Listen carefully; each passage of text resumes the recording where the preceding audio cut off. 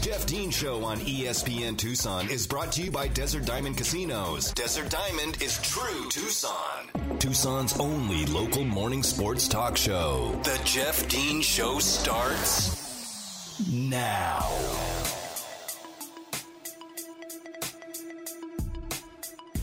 Welcome back to hour number 2 of today's edition of the Jeff Dean Show. I am Jeff Dean here with you. And whether you're tuning in on the AM side at 1490, on the FM side at 104.9, if you've chosen to listen via the live stream, which can be found on ESPNTucson.com, or if you're listening via podcast somewhere in the future that you can download from all of the different sites where you get your podcast from, I do appreciate you tuning in to the Jeff Dean Show. We try to keep it as locally focused as possible for the most part, as best we can here, as Tucson's only local morning sports talk show. And, of course, we're live every weekday here from 7 to 9, bringing you the best in sports news, entertainment, information, and opinions.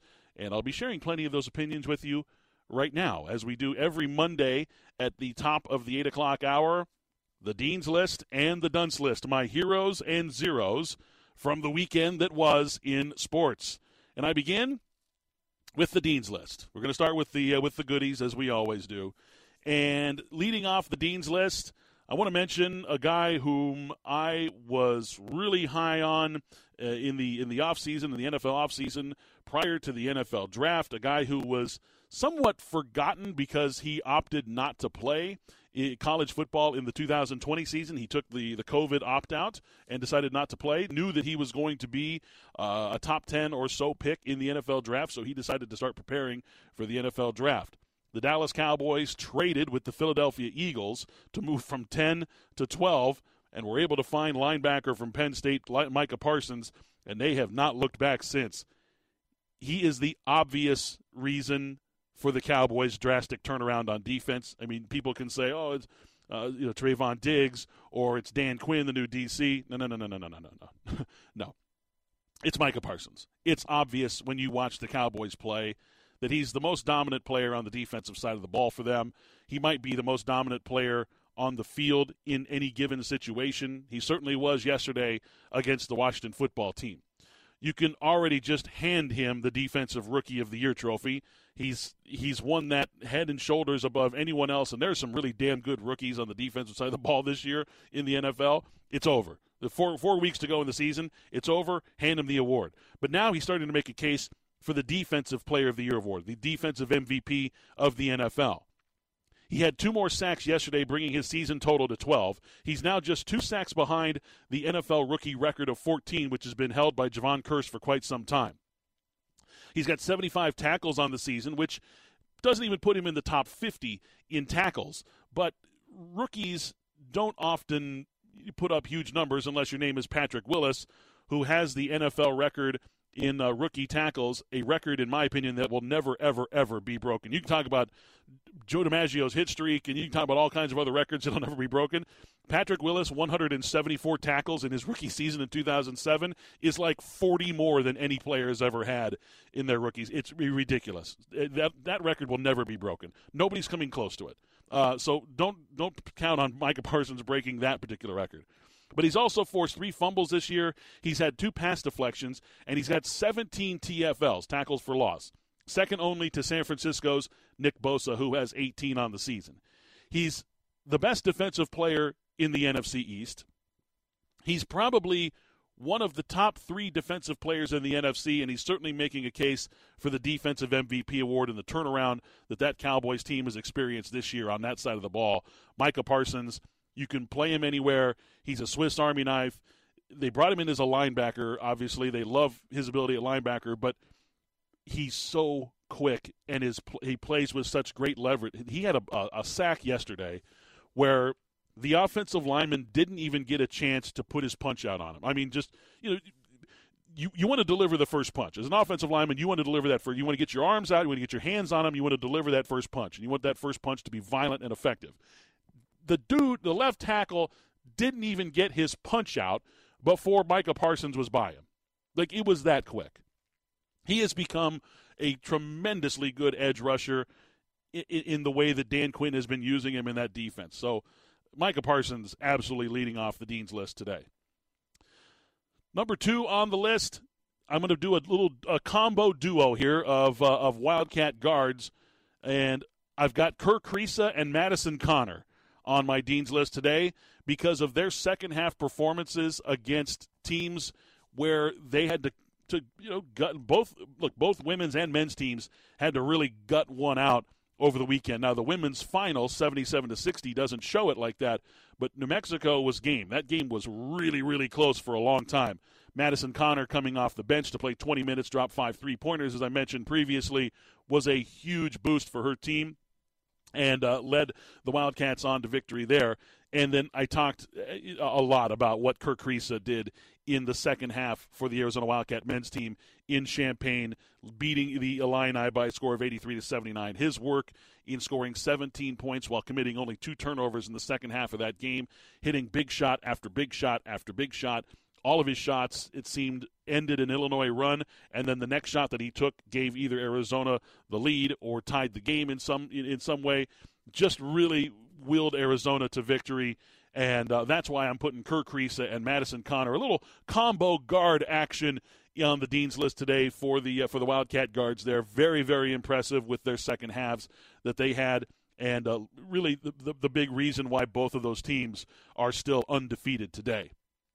Now, an honorable mention before I get to number 3, because number 3 was just a beautiful moment.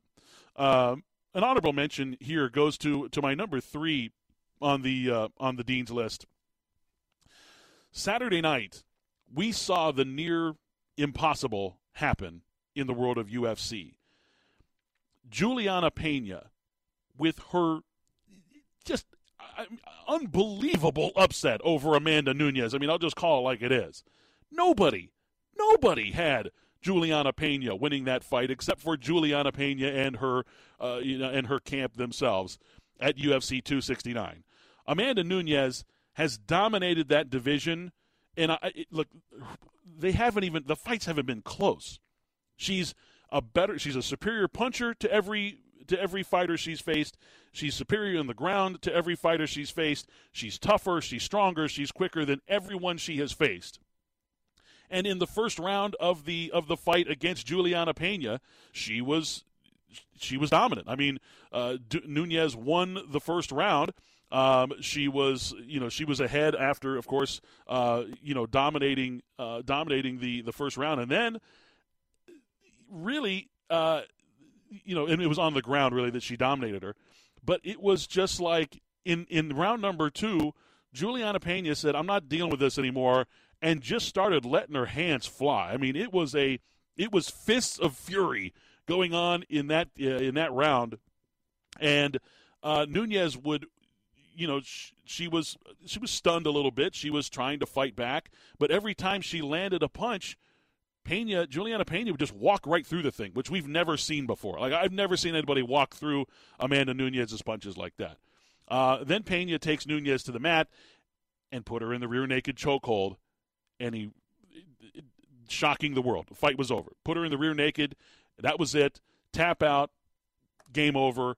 And right after the fight, she jumped up and she yells, "I'm not surprised, mother!" And she yelled it out into the microphone, just like Nate Diaz did after he beat Conor in I don't know what UFC it was, but back in several years ago when Nate Diaz beat Conor shockingly.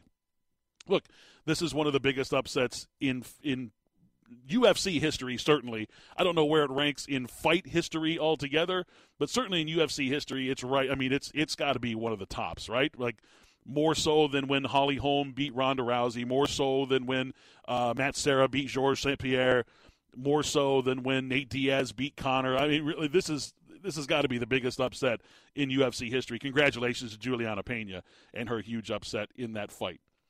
Finally, on the Dean's List, a beautiful tribute to Demaryius Thomas by the Denver Broncos and several members of the of Broncos of past. There was a beautiful moment at the beginning of the game when the Broncos offense lined up for their first play with 10 men on the field. They left the outside wide receiver position open. They were obviously flagged for it, but because they didn't have enough men in the backfield, but that's okay. That was a beautiful tribute to essentially Demaryius Thomas, the missing man on offense there. And again, Demaryius Thomas, not a member, but nonetheless a really nice tribute there. All the video boards displayed 88 across the stadium. There was a circled 88 painted just off the field when Denver had gotten a turnover. I can't remember who the player was, but he went over and instead of running into the end zone to pose for pictures and stuff like that, he ran to the 88 that was painted just off the field there and placed the ball between the two eights as a little tribute there to Demaryius Thomas. Also, the Manning family, they showed up and they showed up wearing their 88 jerseys. Looking, it was just a really, really nice daily tribute there in Denver. Look, I've been to Denver several times. I went to a game there. The Broncos were playing the Chiefs, and I will always say this about Denver fans. Denver sports fans, my opinion, are maybe the best in the country. I have had nothing but tremendously positive interactions with Denver fans in their own stadium in volatile situations. Like, I'm not a Chiefs fan. I was in Denver for the weekend covering a football game and decided, I was like, hey, I'm going to see if I can get tickets for the Broncos game. Let's check it out. I was able to get some tickets and go to the game. Denver fans are knowledgeable. They're passionate. They're also very, very courteous to opposing fans or just anybody, really.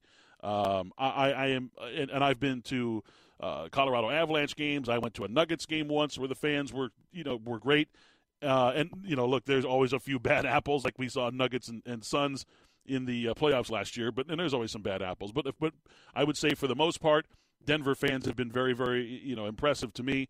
And the tribute that they had to Demaryius Thomas yesterday was beautiful. And of course, Demaryius Thomas gone too soon at the age of 33. They fear that he passed away from the causes of a seizure that he may have had in his home. All right. Now on to the dunce list. It's a pretty short dunce list. I don't have a whole, to me, there was plenty of opportunity to take shots at people. I'm just not going to. Specifically, certain people, you don't want to kick them when they're down too much. But I will take great pleasure in kicking the Jacksonville Jaguars while they're down. Look, they've had a rough season. We know that. They're one of the worst teams in the NFL. And they do fight. They do have that big win over the Buffalo Bills, miraculously, that 9-6 football game that everybody was just like, what in the world is going on here? They've had a rough season. They had a tenuous Week 14 of rumors and quote-unquote leaks that were happening from inside the building that Urban Meyer threatened everyone with their job, essentially, if they were leaking information from inside the Jaguars compound. And then the team just kind of forgot to get off the team bus for the game in Tennessee yesterday. As predicted, it was my NFL lock of the week. Tennessee was favored by 8.5. You could have favored Tennessee by 18.5. I still would have taken it. The Titans win that game 20-0 without even trying. The Jacksonville Jaguars just looked completely listless and disinterested in being on that football field yesterday.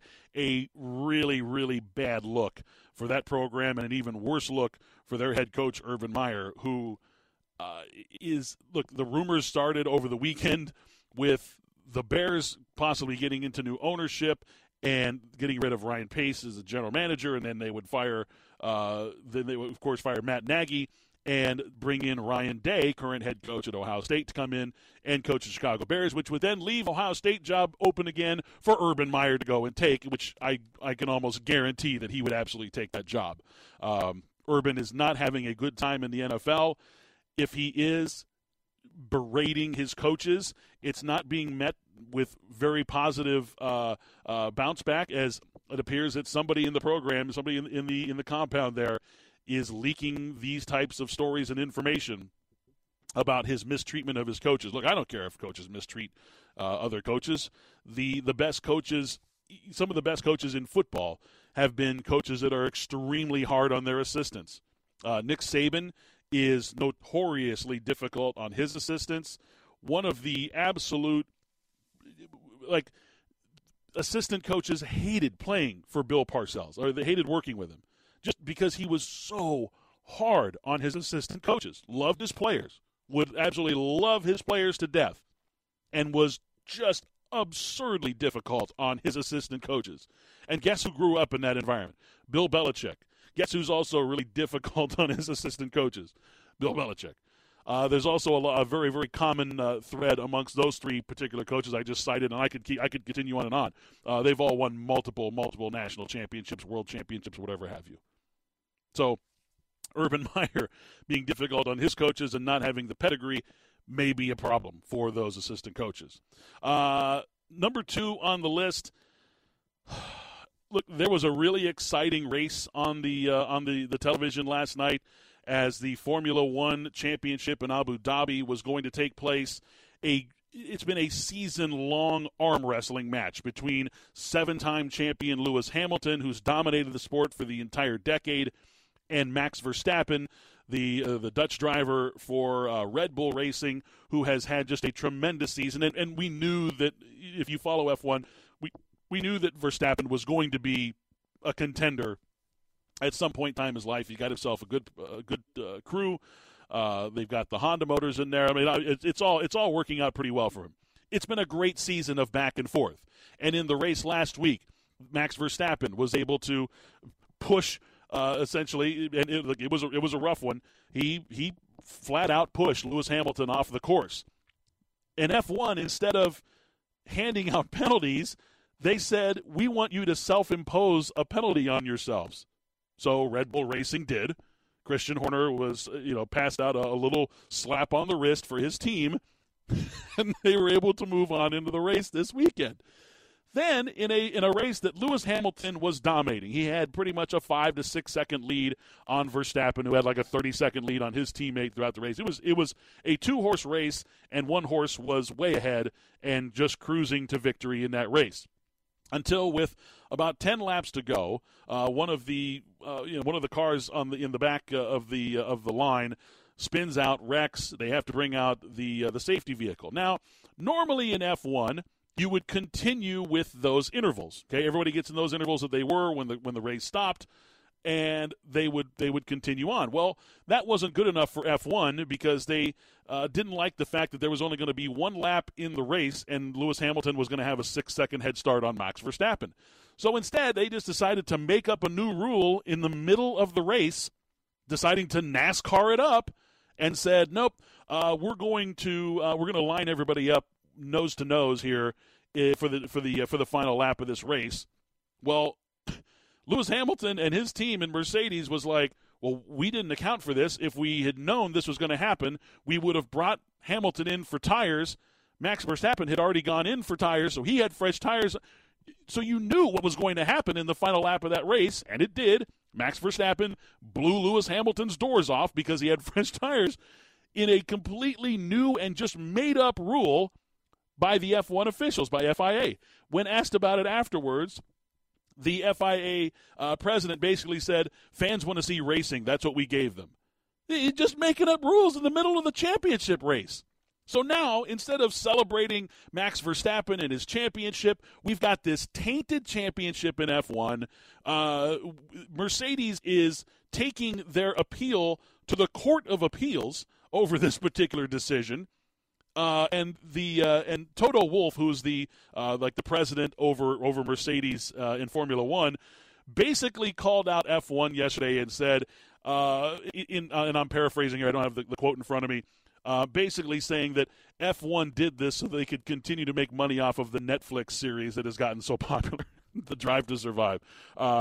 Make sure they get juicy storylines is what he said for the Netflix show. I mean, F1 just took a phenomenal season-long race in Formula One and just completely stripped it of any and all dignity in their championship last night, and it was extremely disappointing. I was excited to watch it, and it was a great race up until the point where they just said, we're going to throw out the rule book and do whatever the hell we want. Just absolutely ridiculous. Finally, real quick, I mentioned this on Friday, Chase Claypool ending up on the dunce list. I just can't get over just how idiotic of a move it was for him in the closing seconds of that game to pose for a first down, showboat that he had done after making a catch that cost his team a good solid 6 to 8 seconds of time when they could have used that time to score the game-winning touchdown for that game. Now, looking ahead, now, of course, hindsight being 2020, with the Bengals losing and the Ravens losing, a 7-5-1 Pittsburgh Steelers would be in sole possession of the AFC North today if Chase Clayton, and I'm not saying that it's just a given that they would have scored a touchdown, but you give Ben Roethlisberger 2 more shots inside the 15-yard line, essentially, at scoring a game winner when they just dropped the game winner on the previous play. I'm going to give the Steelers a good chance in that one to cash that in.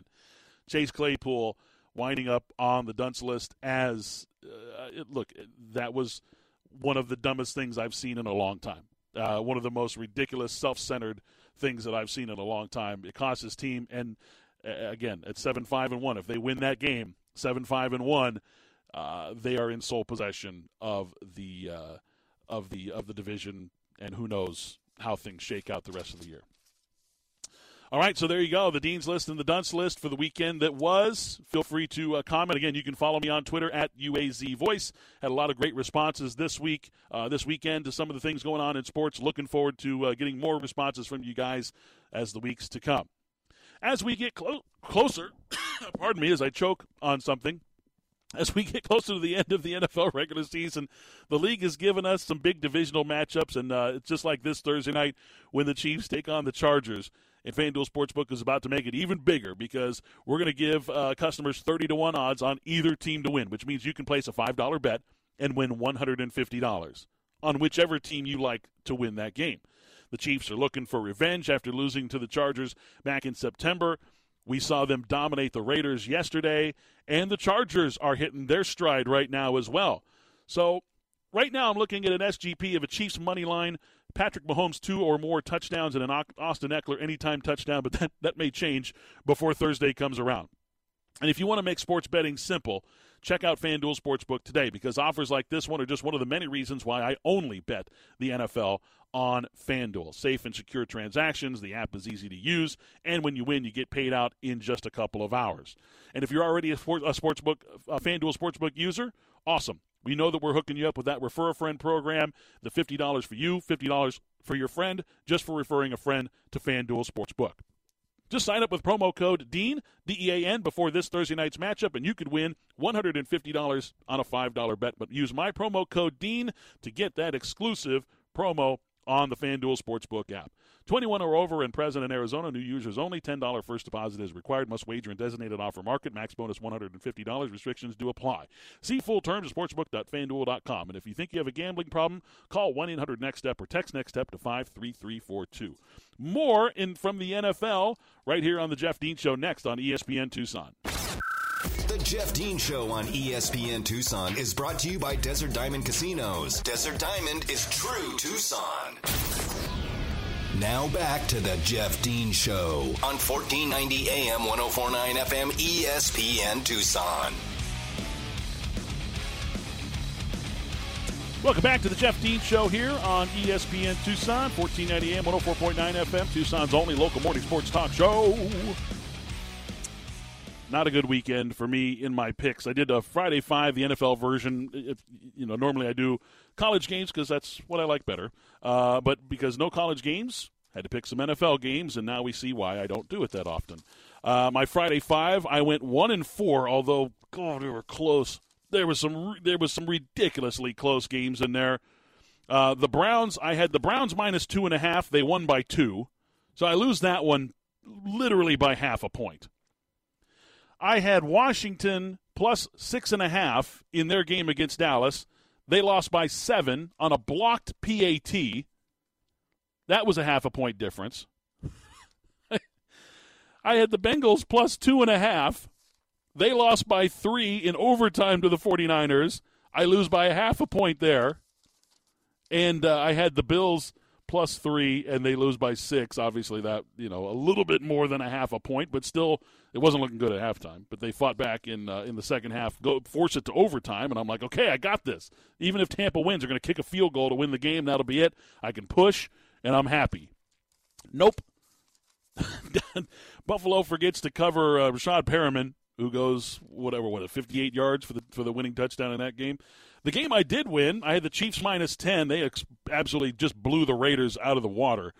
They win that game 48-9, and the Chiefs look fantastic in that game yesterday and taking over the AFC. The AFC West, of course, and submitting themselves to the number 2 seed right now, just behind the Patriots. That'll be an interesting race for those two teams, trying to get that number 1 seed in the AFC. And then my lock of the week, as we talked about, I had the Tennessee Titans minus 8.5. It could have been minus 14.5. It could have been minus 18.5 for all that matters. And I still would have taken the Tennessee Titans to win that game and beat the spread. On Sunday they beat the Jaguars 20-0. The game wasn't even that close. That moves my NFL lock of the week to 8-3 against the spread this season. So my lock of the week has been really, really good. I lost 3 games in the NFL yesterday by a half a point, though, which brings my Friday 5 on the season. I'm 27-33 against the spread this season on my Friday 5, which is not great. We're going to bounce back this week, though. I'm going to have some good games for us to pick this weekend. And, again, if you were someone who decided to go opposite of my picks, congratulations in cashing that ticket. Nicely done. Okay, we're going to talk about some individual performances and games that happened in the NFL over the weekend because there were some good ones. And a big win for the San Francisco 49ers going into Cincinnati. They're up 20-6. Cincinnati battles back with Joe Burrow and the injured finger. And then the overtime goes to, the Bengals get the 3-point, they kick the field goal. All they got to do is get a stop, and they just simply could not stop George Kittle in that game, and the 49ers get the touchdown on a remarkable play by Brandon Ayuk, and they get the victory in Cincinnati. Big win for the 49ers there to keep their playoff hopes alive, and we have some other big games to discuss coming up after the break as well. 1490 AM, 104.9 FM, ESPN Tucson presents the Taco Bell New Year's Eve Downtown Bowl Bash, immediately following the Barstool Sports Arizona Bowl. It's going to be taking place at Tucson Times Square. Right there, you can enter the party. Right there at the corner of Toole and Congress is where they're going to be set up. You can enter. The party begins at 6 p.m. It's free admission. There's going to be live music from 80s and Gentlemen and the Plain White Tees. Hey there, Delilah. There's going to be food trucks, a beer garden, and a whole lot more. Plus, it's fun for the whole family. There's plenty of things for the kiddos to take part in and have some fun. Ringing in 2022 at midnight with the famous taco drop and a fireworks display live from the roof of the Hotel Congress. That is the Arizona Bowl Bash on New Year's Eve night right there downtown Tucson. Stay tuned. More NFL next right here on The Jeff Dean Show. The Jeff Dean Show on ESPN Tucson is brought to you by Desert Diamond Casinos. Desert Diamond is true Tucson. Back to the Jeff Dean Show on 1490 AM, 104.9 FM, ESPN Tucson. Well, last night on Sunday Night Football on NBC, it was Aaron Rodgers once again proving that he owns the Chicago Bears. I own you. From earlier in the season, of course, when they went into Chicago and won that game. Aaron Rodgers last night, nothing short of, barely short of perfect, to be honest with you. 29 of 37, 341 yards passing, 4 touchdowns, no interceptions, a near-perfect passer rating in the game. Did get sacked 3 times, no big deal there. He said after the game that his toe has gotten even worse, but sure didn't seem like it last night. He was hooking up with everybody. Devontae Adams, Allen Lazard, Mercedes Lewis caught 4 passes in the game as well. And it was just a dominant performance over the rookie Justin Fields, who wasn't terrible. They had some big plays in the game. He was 18 of 33, had a couple of touchdown passes, did throw 2 picks, and had a fumble in the game as well. Also rushed for 74 yards in the game, had some wide-open opportunities to take off and scramble. Did a good job of sliding and getting down, keeping himself safe and protected there. But the Packers, 45-30 over the Bears. And the Bears they were fighting, and I appreciate that because they could have just they could have just realized they were up against a better team and wilted. But they were up 27-21 at the half. I was shocked to see that many points in the game. In fact, we were before the game started, I was talking with my buddy about a possible parlay card for the Sunday night game, and I said, I got to be honest with you. I mean, I like the under in the game, but I like the Packers minus 11.5 better. I just thought they were going to stomp the guts out of the Chicago Bears, and I thought it would be a situation where the Packers would score the Lions' share of the points in the game, win the game like 31-13, something like that, which would have just really pushed that over-under. And if the Bears get a lucky touchdown when the Packers don't care at the end, I always hate – the under is always a pucker factor 11, right? When you take the under, it's like, I don't know. They get a cheapy touchdown here. When the other team doesn't care, it pushes the over, then you lose. So I was like, I like the under better than I like the minus 11.5 more than I like the under, but the under's good. Good thing we didn't go with that one, because 75 points scored in that game. I was just like, what in the world happened? A fireworks display, showed up for the big Sunday night game. Thankfully, it was an exciting game to watch as I was flipping back and forth between that and the F1 race. So the Packers get the dub. In another big game that went to overtime, the Buccaneers get the win over the Bills. It was all Bucs early. Tom Brady was dealing. Leonard Fournette was gashing the Bills' defense, who has been gashed by running backs time and time again this season. And then in the second half, the Bills made an incredible adjustment defensively, were able to keep Tom Brady from torching them. In fact, the Buccaneers were only able to put a field goal up on the board in the second half. But nonetheless, the game goes to overtime. The Bills get the ball first, go 3 and out, don't even move the ball. And, in fact, I don't know what the Bills were thinking. And I know that Sean McDermott was asked after the game about moving off of any assistance that he has, and he deflected that, and he was not going to answer that and stuff. But Brian Daboll, the offensive coordinator of the Buffalo Bills, look, the game plan was not good. They didn't even hand the ball off to a running back in the first half, and I mean that. Running backs had 0 carries in the first half of that football game. Josh Allen had 4 carries himself in the first half. That was only 4 times they ran the football. Now, I get that the Buccaneers came into that game with the number 1 rushing defense in the league, but it doesn't mean that you just completely abandon running the football. My God, I've never seen that before, ever in my life have I seen a team not hand the ball off to a running back at all in an entire half of football. You have to question the game plan by Brian Daboll, the offensive coordinator for the Buffalo Bills. Look, their offense has been sputtering off and on, and it continues to be bad. Thankfully for the Bills, their defense showed up in the second half, were able to give the ball back to the offense. Josh Allen played extremely well in the second half. Things turned around. They scored 24 points in the second half, but gave up the big play in overtime, and the Buccaneers win that game 33-27. This is a look at Tom Brady in 2021. 44 years old, Tom Brady. All right? These are his NFL rankings as it stands today, nearing the end of Week 14 of the 2021 NFL season. He is first in the NFL in pass attempts. He's leading the NFL in completions.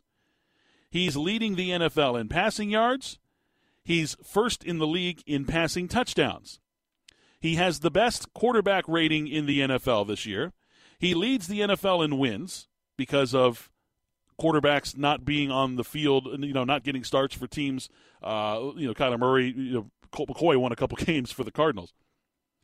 He's number 1 in sack percentage, meaning that he gets sacked fewer than any other quarterback in the league.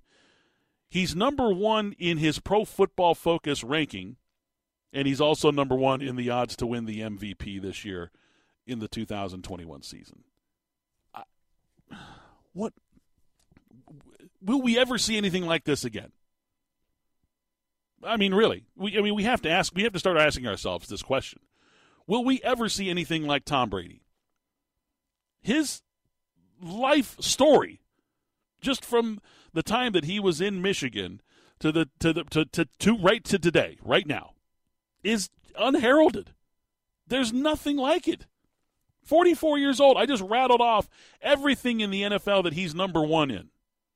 Tell me the last time, and I'm sure we could probably find this out. Elias Sports Bureau probably already has the numbers on this. The last time an NFL player, an NFL quarterback, this late in the season was number one in attempts, completions, passing yards, touchdowns, QBR, wins, sack percentage, and Pro Football Focus rank, not that that matters to the Elias Sports Bureau. He's number one in like every category. 44 years old. It baffles the mind. And there are people out there that still hate on this dude. Like, I get it. You have some kind of deficiency in your own life that makes you just hate on other people's greatness. I'm sorry. That sucks for you. How you have to absolutely just be marveled at what you're seeing. How can you not? Maybe it's the young people that don't understand what it feels like to be 44 or 45 years old. I can tell you right now, it's no picnic. I wasn't the best athlete in the world. I was pretty good. I was blessed with some really good genes. I worked hard, and I was a pretty good athlete for someone my size. And some of the things that I was dealt in life, as far as pre-existing health conditions and things like that, I think I did pretty well with my time. 45 years old, it's hard to get out of bed. Tom Brady is leading the NFL in every statistical category for quarterbacks right now. It's absolutely it's unbelievable. And you watch him play, and yesterday he was 31 of 46, had 15 incompletions. And I'm watching the game, and I'm like, okay, he got rid of that ball to avoid a sack. He got rid of that ball because it wasn't necessary to try to squeeze that ball in there on a 2nd and 4. They're gonna have 3rd down. They'll drop a better play for the next one, and they did. And then we get a 1st down. He would throw the ball away, because they were just trying to milk the clock at certain points in the game. And there was a couple of times where receivers dropped balls. In fact, Gronk had a drop yesterday, which never happens. He dropped. It was a contested drop. I don't know if you would officially call that a drop. I call it a drop. He got his hand on the ball. Gronk should be able to catch the ball when he's got a hand on it, right? So 15 incompletions. Oh, it's incompletions. Right? And they threw 9 of those away on purpose for good reasons. I continue to just be marveled at what Tom Brady does. And at the age of 44, it's just insane. Speaking of marvelous, Justin Herbert, my God. He's had some ups and downs this year, but you look at that touchdown throw that he threw to Guyton yesterday, that 60-yard bomb. Players don't do that. Like, you don't just get a guy stand back there and say, like, I'm going to take this deep shot and just 64 yards in the air, drop one in the basket on the goal line. To a guy who was double covered, just happened to beat beat the corner by a step. That's all he had on him. There was a yard of separation, maybe. Just a remarkable throw by Justin Herbert. He continues to impress. Just so impressed with him. Remarkable player. And look, the Chiefs, they destroy the Raiders. They're back in action again. I mean, they're looking good. They've got a big matchup coming up this week. We'll talk about that, of course. Cowboys have taken full control of the NFC East. They looked pretty good yesterday against a Washington team that was game, but couldn't overcome their first quarter, fumbling and, interceptions, to be honest. So, look, some good action in the NFL. There was some separation by a lot of the teams in the NFL yesterday, and there are several teams sitting there today thinking what might have been. A little change here, little change there, that are now sitting on the outside of the playoffs looking in, and the road don't look too rosy for them. So I'll have my power rankings for you guys tomorrow, the top 16 teams in the NFL, and again, huge game tonight, Cardinals and Rams. We'll talk about that next, right here on The Jeff Dean Show. The Jeff Dean Show on ESPN Tucson is brought to you by Desert Diamond Casinos. Desert Diamond is true Tucson. More of the Jeff Dean Show on 1490 AM 104.9 FM ESPN Tucson. Monday Night Football tonight with Spears and Ali at the famous Sam's River in La Cholla. Get on down there. Spears and Ali going to be broadcasting live from 3 to 6. Justin, fresh off his trip to Disney World. Wow. If you follow Justin on the socials, you see just how happy that young man was walking around the campus of Florida's Fun Park as he was down there for a wedding for our boy Saul. And Justin, fresh back from Florida. They'll be on the air today from 3 to 6 live from the famous Sam's River in La Cholla, leading up to that huge Monday Night Football game tonight, Cardinals and Rams. That game in Glendale, where the Cardinals have been very average this season. They've had to struggle to win at home. In fact, both of their losses came at home. Playing much better on the road this year. We'll try to figure out, the magic of that as the season goes on. Can't really figure it out ourselves. And Cliff Kingsbury himself doesn't even know why. As we talk to our Cardinals insider every Wednesday at 7:30, we'll be talking with Tyler Drake again, maybe talking about another big win for the Cardinals over the Rams. Now, a key to tonight's game, and it was in my opinion, it was the difference in their first meeting when the Cardinals spanked the Los Angeles Rams in their first game. That game was in Los Angeles. Now, it wasn't so much, and yes, you can talk about just how dominant Arizona was in the trenches in that game, specifically on defense. They had the blitz-heavy front where they were bringing tons of pressure against Matthew Stafford, were playing in the backfield a lot, causing some rushed throws. But the biggest difference in that game, in my opinion, was Arizona's secondary and their coverage of Cooper Kupp. Look, Cooper Kupp leads the NFL in receptions, yards, and touchdowns. Okay, for wide receiver, he has 100 catches, 1,366 yards, and 11 TDs on the season. However, the only game where he was held in check was that Arizona game. They had 13 targets on Cooper Kupp in that game. He had 5 catches for 64 yards. And Byron Murphy, who was largely responsible for covering Cooper Kupp in that game, had coverage responsibility on Cooper Kupp in that game, also had the interception in that game. That is the big difference, because that is Matthew Stafford's number one guy. That's his go-to dude. And look, Cooper Kupp is a remarkable player in the NFL. I feel like that's the guy that Stafford has the most trust in. And in big games, that's the guy he goes to. If Arizona can repeat their magic that they had against Cooper Kupp from game one in this game, they'll have incredible success in winning that football game, most likely winning that football game, unless they let Odell Beckham or something go off. I don't think the Rams are going to be able to run the football, so look for Stafford to throw the ball probably 45 to 50 times in this game. Now, offensively, Kyler Murray looked phenomenal last weekend. So did DeAndre Hopkins. They got working early, got hooking up early together, and I expect more of that this weekend tonight as well. Also, James Conner is really starting to feel the confidence that he's going to be the feature back now with the injury to Chase Edmonds. Connor's going to be the feature back. We all know, if you're a fantasy football player, you know how many touchdowns he's scored this year and how good he's been in fantasy. And he continues to gain confidence, as does the offensive line. That Cardinal offensive line has stayed really, really healthy this year, and the chemistry has paid dividends for them throughout the season. I'm going to pick the Rams to win the game only because the NFL needs more chaos, and I think it's just in the stars for it to happen. And I think that the Rams will win this game. Maybe some fluke play happens to cause it to happen, but hashtag NFL 2021, I'll take the Rams in a close one tonight. All right, that's going to wrap things up for today's edition of the Jeff Dean Show, a power-packed show today.